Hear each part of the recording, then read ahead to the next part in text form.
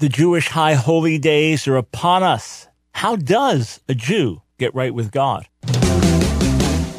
It's time for The Line of Fire with your host, activist, author, international speaker, and theologian, Dr. Michael Brown, your voice of moral, cultural, and spiritual revolution.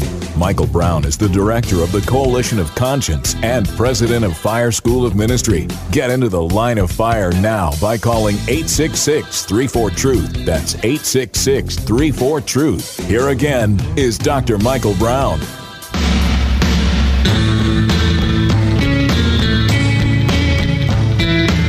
All right, I didn't expect that music at the beginning of the show, but that means it is Thoroughly Jewish Thursday. Welcome to the broadcast. And that moment of my initial surprise, which those viewing could see, is now memorialized forever, if not forever, for a while, on the internet. So welcome to the broadcast, 866-34-TRUTH, 866-348-7884. I do want to explain aspects of the biblical calendar to you, and then how that moved over to the traditional Jewish calendar, and why Jews all around the world will be celebrating the new year in just a few days on the 1st of Tishrei, which is the 7th month of the biblical calendar. So how did that end up being the new year? We'll talk about that. And this is a season where Jews around the world will spend time in reflection and repentance, when non-religious Jews will get a little more religious, when religious Jews will really do a lot of soul-searching and praying and seeking to make things right with God and man. Then that will lead up to the Day of Atonement, when they'll spend over 24 hours, so a little over 24-hour period, fasting, much of that time in synagogue, praying. If you're a religious Jew, you'll spend many, many hours praying, confessing sin, asking for forgiveness and mercy. We'll talk about all that on the broadcast. And then something fascinating that just took place in Jerusalem. One of my friends, a grad from our ministry school, himself a pastor and church planter, he was there to take it in. And I'm going to read his description to you about this unique event. And then we'll take your Jewish-related calls as well, 866-348-7884. So as long as your call relates to a Jewish subject, so it could be Hebrew language. It could be specifically Old Testament Hebrew language. It could be related to Messianic prophecy. It could be related to Jewish traditional practice. It could be related to modern Israel, news in Israel today. We will take your calls. Okay, before we get into the calendar and the high holy days, I want to talk to you about a very unique event that recently took place. And I'm just looking for the note here from my friend who sent me the information. I began to hear more and more about a reconstituted Sanhedrin, about 71 rabbis who would be coming together to reconstitute the Sanhedrin, which has not functioned for centuries. And this would be a united Jewish leadership to make decisions for the people as a whole. Now, in a case like this, you say, well, who's going to recognize them? Is it going to be universally recognized? Is there one body of Jews, or one body of Orthodox Jews, or one body of ultra-Orthodox Jews? And the answer to all those questions is no, there is not. So it's not clear how widely recognized they would be.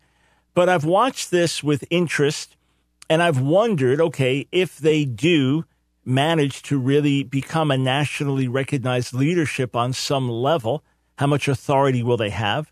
And then what about the inevitable conflict between traditional Judaism as expressed in a Sanhedrin, just like we had in the book of Acts, as different Jewish beliefs and practices were developing in that day, and there was a national leadership?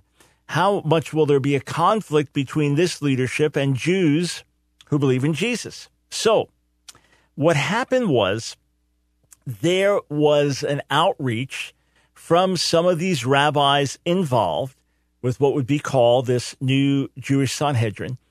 And they said, look, we are doing a creation concert.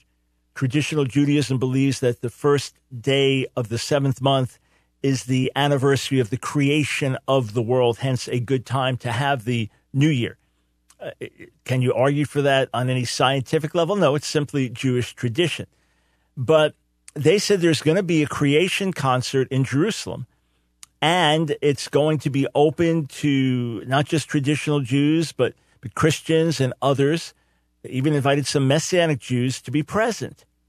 And this was organized by these leaders, these rabbis who want to constitute a new Sanhedrin, a new Jewish ruling leadership. So here's what my friend wrote to me from Israel.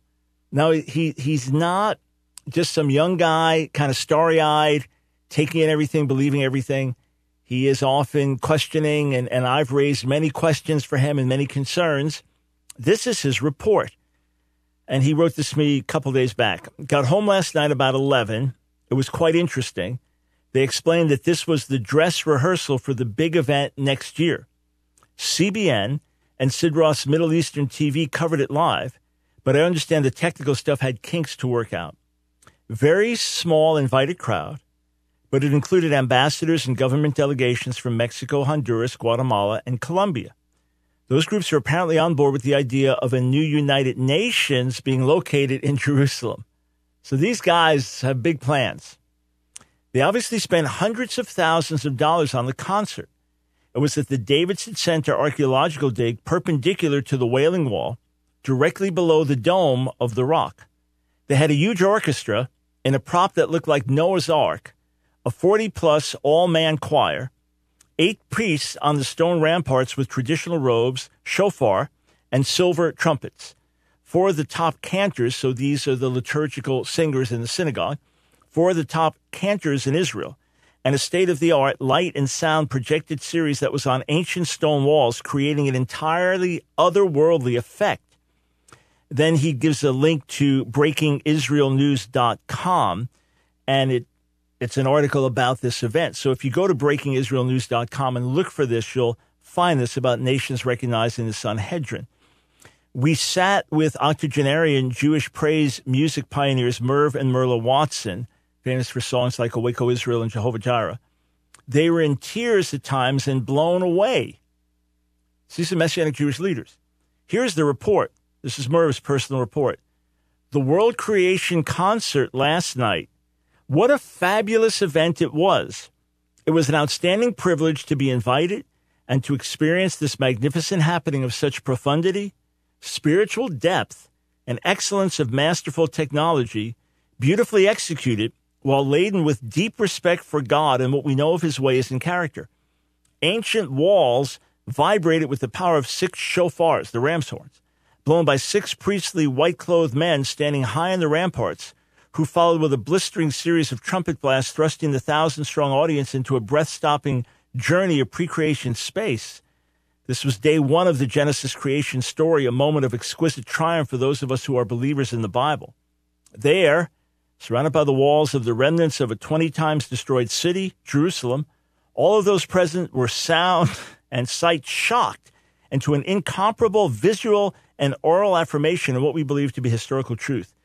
We became witnesses to a miracle of the action of the creative Spirit of God, hovering over what seemed empty space, but saw the bursting forth of creatures and sights bathed in the newness of purity's beginnings.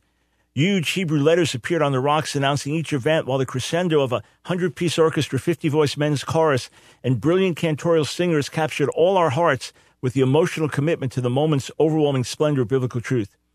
For the next 2 hours, a transfixing parade of sights and sounds stampeded us into a multi-millennial timelessness of history's biblical pageantry. That's an incredible report. And I sit here and I tell you, I don't know what to make of it. Oh, listen, I would be thrilled. I would be absolutely thrilled if traditional Jew and Messianic Jew came together to worship God, and there was openness for exchange of views, and traditional Jews began to see the possibility of being a loyal Jew, worshiper of the one true God, while following Yeshua as the Messiah. That would be beautiful. That would be awesome. I don't see that happening. So I'm wondering how this new group of rabbis, Orthodox, ultra-Orthodox rabbis, feels that they can effectively do outreach to evangelical Christians to be standing with them, while recognizing that these evangelical Christians believe Jesus is the Messiah. I'm not saying anyone's being duplicitous. I'm not saying this is a satanic setup. I'm not saying the event was not as beautiful as these eyewitnesses described. I just don't know where all this is going, so I watch with real interest. Now, I am not one who for years and years has been looking for a red heifer without blemish. Why is that important to many? Well, we know from the book of Numbers, the 19th chapter, that for the ritual of purification, so let's say you accidentally touch a corpse or get defiled in one way or another. For purification rituals, you needed to use the ashes of a red heifer that was unblemished. So for many years, as religious Jews, some religious Jews are looking to rebuild the temple, and others saying, well, when the Messiah comes, he'll build it. Either way, you're going to need a red heifer without blemish to fulfill those temple rites. So some people really into prophecy and trying to figure this out, they've been looking for the red heifer. And for years, you hear reports, no, they found a blemish. It could be, oh, no, they found a blemish. So some traditional rabbis have been trying to breed cows so that they can end up with a red heifer, so taking embryos, whatever they would do, to try to get the desired result. And recently, some rabbis certified, yes, I just stumbled on this because I was on a website talking about these things, but trust me, I don't go looking for this. And if you do, that's fine. It just hasn't been my bent. But they said they found a heifer, baby red heifer without blemish, so they're watching carefully because it could develop a blemish at some point. But if not, then that animal would be killed in an appropriate time and then burned, and then its ashes would be preserved to be mixed with the water of purification.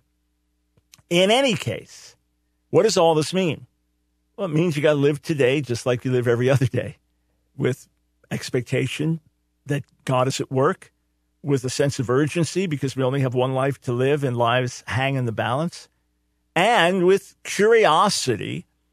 Are these outward signs that we're getting closer to the end of the age? Now, we know every second that ticks on the clock, we're getting closer to the end of the age, just like every second from the moment you're born, you're heading towards death. We understand that. I don't mean to be morbid, sorry. But is there more to this? We'll see. We shall see. It's just fascinating to watch. And for most of world history, since the time of Jesus, we haven't been able to watch these things because we haven't been a nation, Jewish people, in the land with any possibility of rebuilding a temple or anything like that. So it's interesting, to say the least. We're going to come back and go straight to your calls. Stay right there.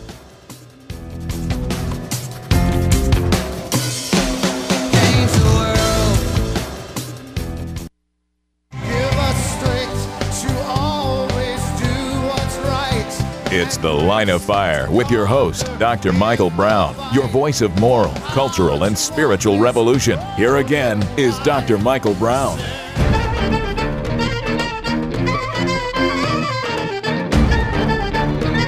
Welcome to Thoroughly Jewish Thursday on The Line of Fire. This is Michael Brown. Delighted to be with you. I've got a brand new article on the issue of anonymity.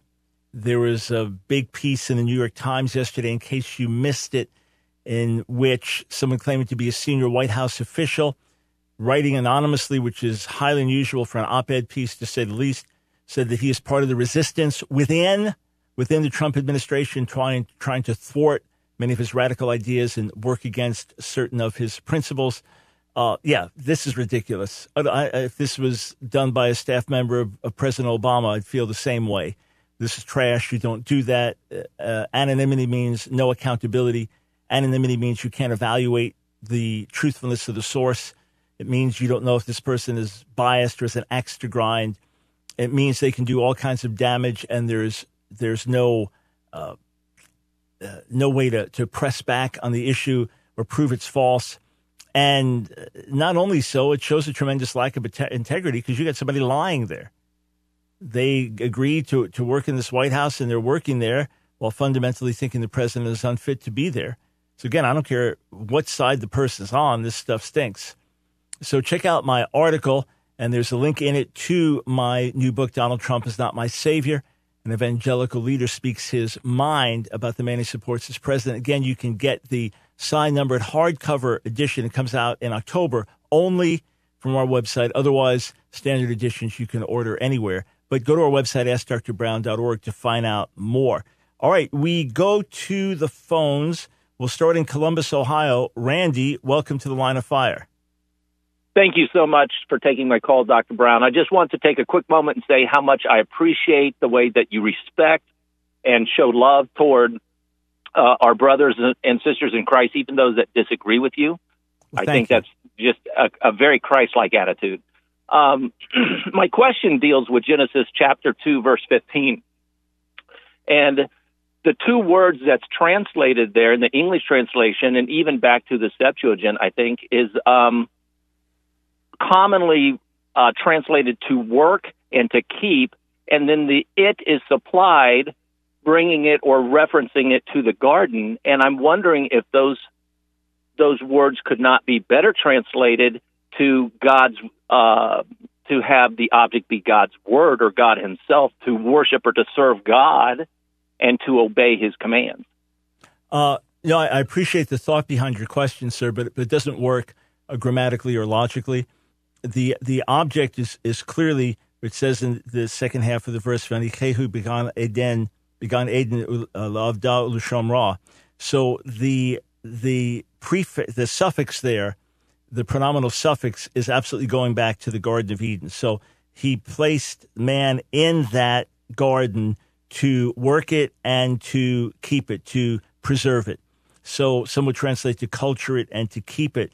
Now, in different contexts, the root avad can mean to serve. Sometimes it means to work. Sometimes it means to serve. And to keep can be in the context of keeping a garden or keeping commandments. But no, it's certainly in context there, rightly translated, that it means he put him in the garden to take care of the garden. That's all it's saying. Well, I appreciate that. I think Dr. Sailhammer, Old Testament professor who's gone to be with the Lord, I think in the expository commentary actually was alluding to more of the translation that I was suggesting. But number one, Professor Sailhammer was a tremendous scholar. He knew Hebrew well, and he knew Jewish tradition well, and he could well be saying there was a double entendre there, that there is a hint later at serving God and keeping his commandments, something like that. But in context, it certainly means the garden, without question. And that's why it's virtually universally translated like that. However, the words used could have a larger spiritual implication if you want to try to find some homiletical or deeper meaning. But the plain sense is definitely what it is. That being said, because, of course, I own that commentary and did the Jeremiah commentary in the Revised Edition. So I'll check again to see exactly what he was bringing out. So he's a highly respected scholar. He's a great guide, totally reliable. So if he says a certain thing, then he's looking for another spiritual insight or a hint in the Hebrew as opposed to saying this is the plain sense. Okay? Perfect. I really appreciate you taking my question and responding to that. Oh, yeah, you bet, Randy. Hey, since, Randy, you were kind enough to mention my interacting with other believers with grace, hey, tomorrow night, anyone anywhere near Jacksonville, Florida, join Dr. James White and me. We are giving a presentation tomorrow night at Gordon Conwell Theological Seminary. What's the subject? How you can work together as believers across theological divides. So we're going to give this presentation together. The info is on my website, AskDrBrown.org. Just click on itinerary. Now, Saturday night, an even more important event.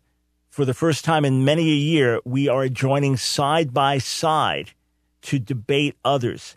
We are debating two pastors, a man and a woman, both of whom are, quote, married to their same-sex partners, both of whom say they believe in the authority of Scripture and are eager to debate what Scripture says about homosexuality. This is going to be Saturday night, also in Jacksonville, but at a church there in Jacksonville, not at the seminary.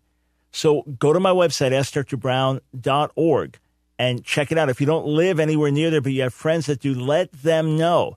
And, of course, we'll be blasting it out on social media today and tomorrow to let folks know as well. Okay, 866-34-TRUTH. Let's go to David in San Diego, California. Welcome to the Line of Fire. God bless you, Pastor Dr. Brown. I'm so excited to speak to you. Thanks for taking my call. You bet. Well, my question is about the Jewish annotated New Testament. I'm sure you're familiar with it because you've had Amy Jill Levine on your radio program before, and I know you were very cordial, to her, and that wasn't the time or the place to have a debate with her.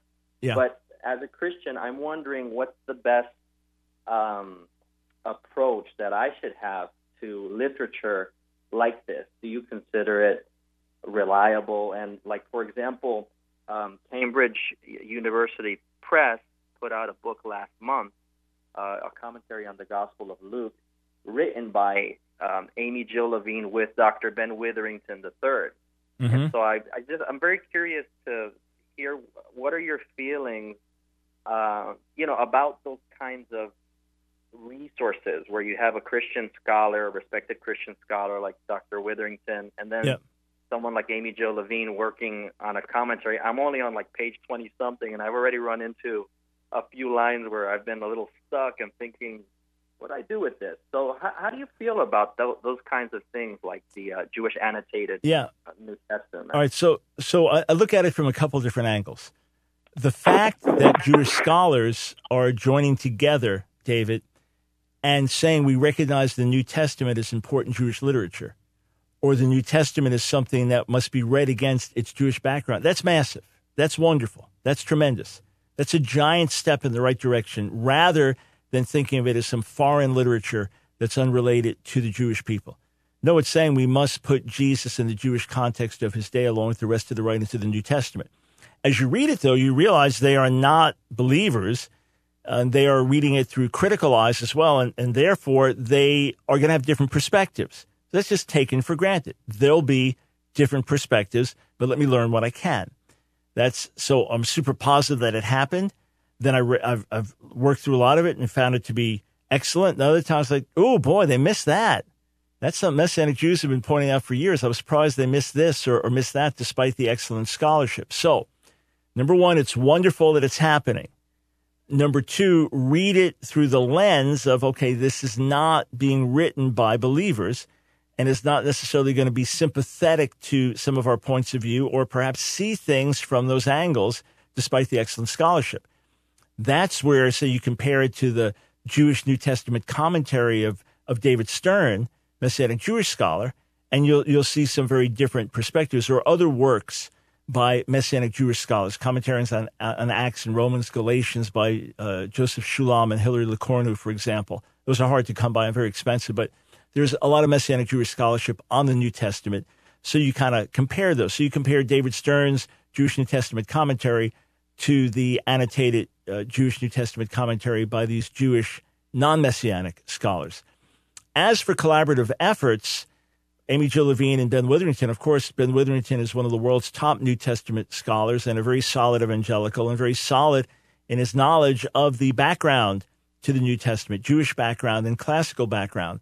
So that's more interesting, sir, because you don't quite know what perspective you're getting. So I would read it with great interest, but with my eyes open. In other words, I'd read it with great interest thinking, is that maybe more Amy Jill Levine's perspective as not believing what we believe? Or is that more something I just say, okay, Ben Witherington's giving me guidance on this as an evangelical believer? So look, I read, since all my studies, academic studies, were in secular schools, college and grad school, I never studied with people who believed what I believed. In the church world I did, but outside of that I didn't, the academic world. So I was constantly being challenged, and I had to take in the scholarship, the learning, appreciate that, and then sift it. So sift everything, sir, against the grid of what you believe is the orthodox teaching of Scripture and what you believe is upheld as the orthodox teaching of Scripture by other believing scholars, and then sift it against that grid. And when something challenges that grid, look at it honestly, and then determine, okay, what has to go here? This observation, or do I need to adjust my grid a little bit? Hey, thank you for the great question. We'll be right back.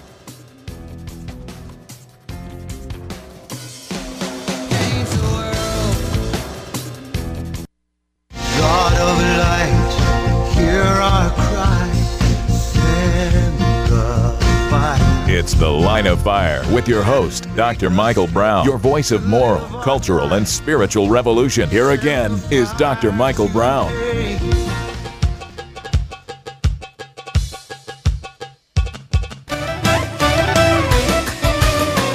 Thank you for joining us on Thoroughly Jewish Thursday. This is Michael Brown. Great to be with you today. So this Sunday evening begins the Jewish New Year according to Jewish tradition. In the Bible, it's the first day of the 7th month, but in Jewish tradition, this is the anniversary of the creation of the universe. And it's not a time for partying. Even secular Jews don't have this as a time for partying. Either they don't recognize the holiday or they recognize it with sobriety. But this is a time when Jews around the world wish that everyone will be written down for another year's life, a time of soul searching and repentance. The first 10 days, so the first 10 days of the 7th month, but here of the biblical, the traditional New Year, Jews look at these as Yamim Noraim, as we explain every year, days of awe. And in the Bible, 10 is often a number of testing and trying. So this is a time of trying. This is a time of testing. This is a time of Jewish repentance, Jewish soul searching. And then on Yom Kippur, the Day of Atonement, which is the 10th day of the 7th month of the biblical calendar, Jews spend 24 hours fasting and spend much time in prayer. If you're a traditional Jew, you spend most of that time, if you're not sleeping, in the synagogue, praying prayers, going through a liturgy, confessing sin, asking for forgiveness, with the hope that your good deeds outweigh your bad deeds, that you're weighed in the balance and receive God's mercy for another year of life, which means for all of us, it's a great time to be praying for the Jewish community. It's a great time to be saying, God, open Jewish hearts and minds to the need for a Savior, the need for the Messiah, the need for blood atonement. And it's also a time to reflect on the coming of the Lord, which is a massive theme in the New Testament. And in our day, I would say the ones who talk about it most are those who believe in a pre-trib rapture and are looking for Jesus to come any moment, looking for all the signs of the times. And others say, well, we don't believe in that stuff, but tend not to really think a lot about the second coming, whereas that is a massively important New Testament theme, and that which gives us hope.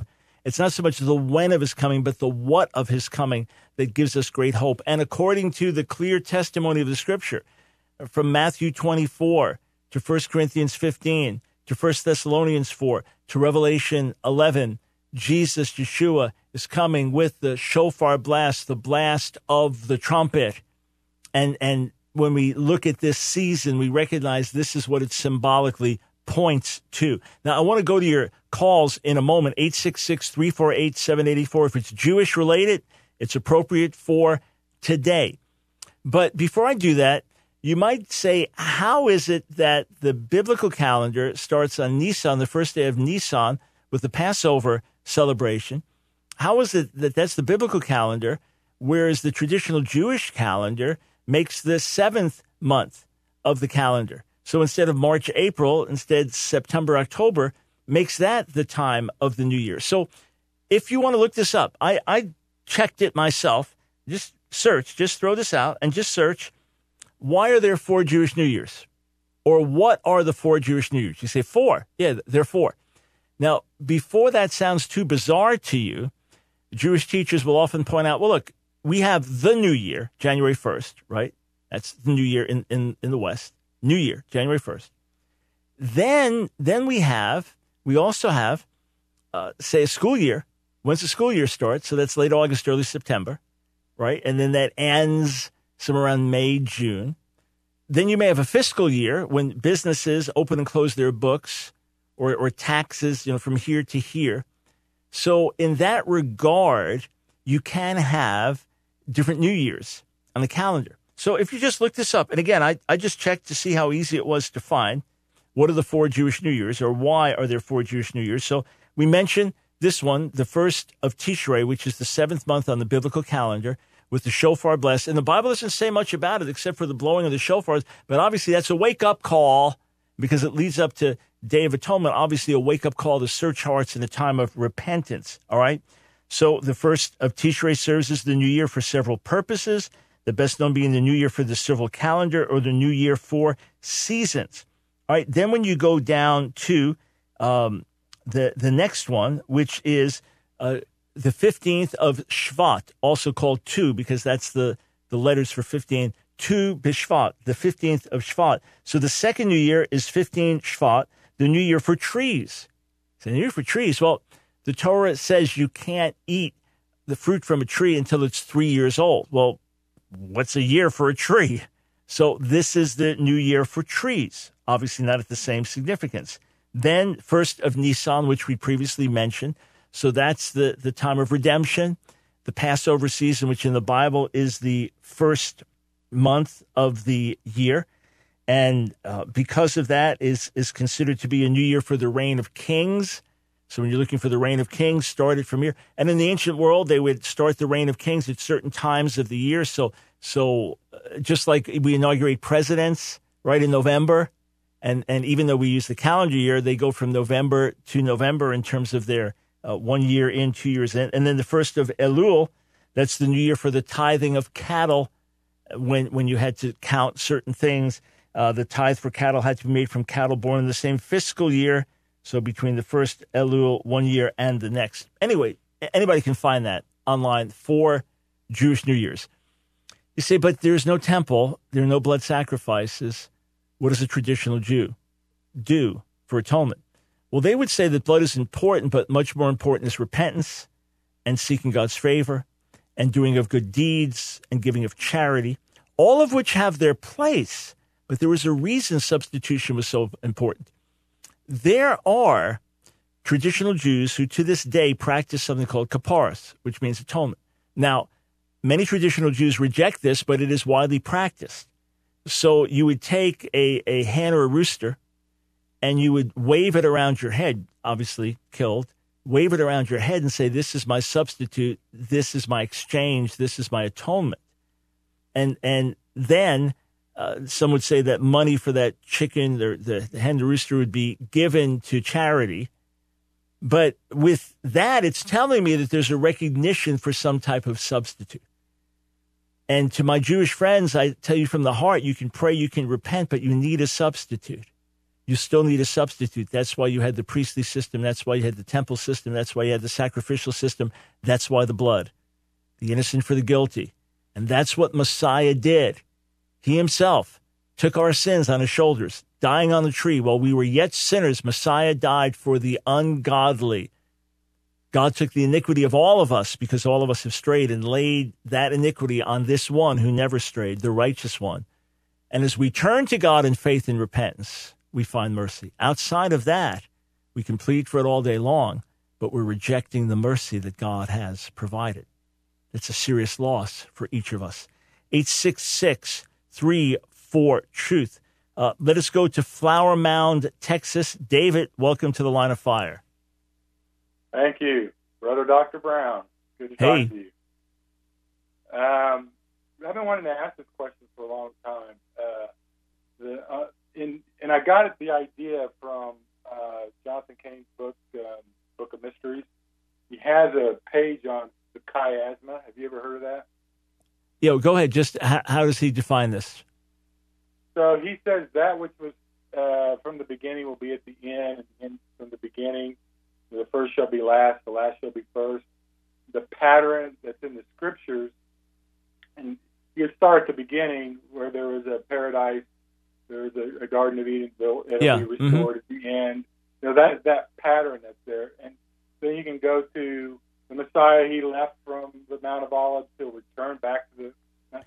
right, you have the first Adam and the last Adam. Yeah, so when we talk about something being chiastic or chiastic, it's the Greek letter chi, which is an X, right? So if you take, let's say you take the top left and draw that line, so that now becomes the bottom right. And then the bottom left becomes the top right. So in Hebrew poetry, you might have something where you have A, B, B, A. So you might have the subject, the verb, and the subject. My favorite example is always Proverbs chapter 10, verse 12, which is hatred stirs up strife, but love covers a multitude of sins. But in Hebrew, that's a chiastic structure. It's A, B, C, and then backwards, C, B, A. So it's in Hebrew, hatred stirs up strife, but over all transgressions covers love. So the first one is hatred, the noun, stirs up the verb, strife, the object, and now you reverse it, but over all transgressions, the object covers the verb, the noun, love at the end. So it puts this total contrast between hatred and love. Yes, so you have that in the Bible. Paradise lost, paradise regained, first Adam sins, second Adam purchases our redemption, and various things like that in Scripture. So things do come full circle in many ways in the Bible, absolutely.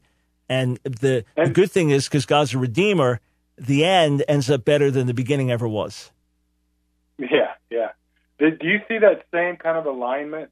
And Asher Trader wrote a book called Alignment. Do you see that kind of idea, here today happening, where there's an order to what God is doing, Jew first, then the Gentile, restoring Yeah. back. So here are different ways I'd look at that, David. Asher is a dear friend, and he's a brilliant man and deeply devoted to the Lord. So the gospel starts with the Jewish people. It goes to the Gentile world. So the Gentiles are dependent on the Jews for the message. Now it goes from the Gentiles to the Jews. So the Gentiles have largely brought the message back to the Jewish people. And then in the end, it ends up back in Jerusalem. So it starts with the Jewish people, goes throughout the entire world, and then ends up back in Jerusalem. Or, obviously, I believe that the gifts and power of the Spirit that were manifest in the New Testament are God's intent for all ages. God obviously worked unique things in and through Jesus and the apostles, but there's the gifting and power of the Spirit that is given to all believers.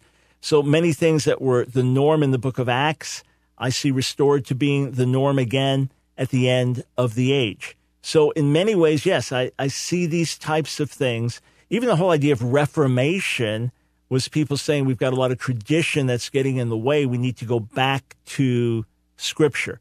So how far we take that can be debated. But the large patterns of these things, yeah, absolutely, I do see. All right, we'll be right back to take more of your calls. Oh, and I've got an interesting observation about the controversy surrounding the president.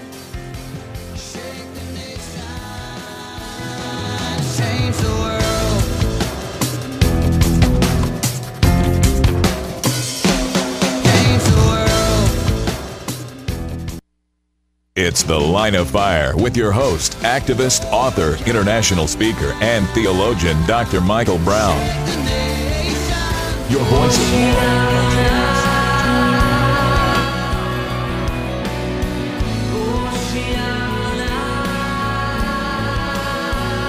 Hey, friends, welcome to The Line of Fire. Yes, it is thoroughly Jewish Thursday. It's so thoroughly Jewish Thursday that the music jumped right in over our announcer. That's right, we're here. And if you've got a Jewish-related call, 866-34-TRUTH is the number to call. Okay, quick announcement, in case you missed this earlier. If you live anywhere near Jacksonville, Florida, Dr. James White and I invite you to Gordon Conwell Theological Seminary tomorrow night, Friday night. We'll be doing a live event together on how to work together across the theological divide. All right? Should be a great, eye-opening, enjoyable night. Then, Saturday night at Switzerland Church, also in Jacksonville, Florida, Dr. White and I teaming together to debate two pastors, a man and a woman, both, quote, married to their same-sex partners, both very enthusiastic about the Bible and saying the Bible supports their viewpoint. We're going to debate together against them. Will it be live streamed? Yes, that's the plan. It will be. But if you're anywhere near Jacksonville, by all means, join us. Details on my website, AskDrBrown.org. Okay, now just a quick word of advice, and maybe I'll turn this into an article if I have the opportunity today. Things are really swirling right now around the White House with the hearings, initial hearings for Justice Kavanaugh for the Supreme Court, with hearings with leaders from Facebook and Twitter talking about is there bias in social media, with really intense accusations about the fitness of the president coming from a forthcoming book by Bob Woodward and an anonymous source, which I deplore this hiding behind anonymity for many reasons. Read my latest article, Enough with the Anonymity. If you got truth, bring it out to the light. Show your integrity. And if you suffer the consequences, so be it. Hey, we do that every day of our lives for the truth. But here's my counsel. Whatever side you're on, don't react. Don't react. Because if you react, you're going to get more partisan and you're going to swing to an unrealistic position. What do I mean? You're a supporter of Trump. You think he's being treated unfairly. You're going to react so much in his favor because the attack against him is so savage that you're going to go too far and miss real areas that need prayer and that should concern us. You're an opponent of the president. You don't think he's doing a good job. You don't want him in the White House. You're going to swing the other way and believe all this and be almost irrational in your opposition to him. Neither position is healthy. And yes, in my new book, Donald Trump is not my savior, and Evangelical speaks his mind about the man he supports as president. I do my best to toe the line of truth and light and to not get into partisan politics. And I think it'll help you stand with the president for the good that he does, grieve over issues where you think he could do better, and pray for the good of our nation, which is being ripped apart. And I don't see a lot of people working to heal the divide. I see a lot of people working to make the divide even deeper. So that's my counsel. And yes, the book is available for pre-order. If you haven't yet pre-ordered your exclusive hardcover edition, signed, numbered, you can do that on our website, AskDrBrown.org. All right, to the phones. We go to Andy in Durham, North Carolina. Thanks for holding, sir. Welcome to the Line of Fire. Thank you for having me on the show. You're welcome. I have a question on the Jewish roots of the Eucharist. Have you read Brant Petree's book? No, I've looked at it. I know it's from a Catholic perspective. If you look on Amazon, it's really highly reviewed. It's got like 435 reviews, and they're overwhelmingly positive. And it seems to be selling well a couple of years after publication. So I do need to look at it. I believe I downloaded it already. I just haven't gotten around to it yet. So let me just say this, then you can get to a specific question, okay? Mm-hmm. I do not want to sound biased and close-minded and reject what may be a lot of good information in the book. But because it's pointing to the Mass, at least as I understand it, and because I reject the Catholic Mass and reject the idea of some ongoing efficacy of an ongoing suffering of the Savior reflected in the Mass, because of that, I'm skeptical. But again, I haven't read it, so I want to be fair.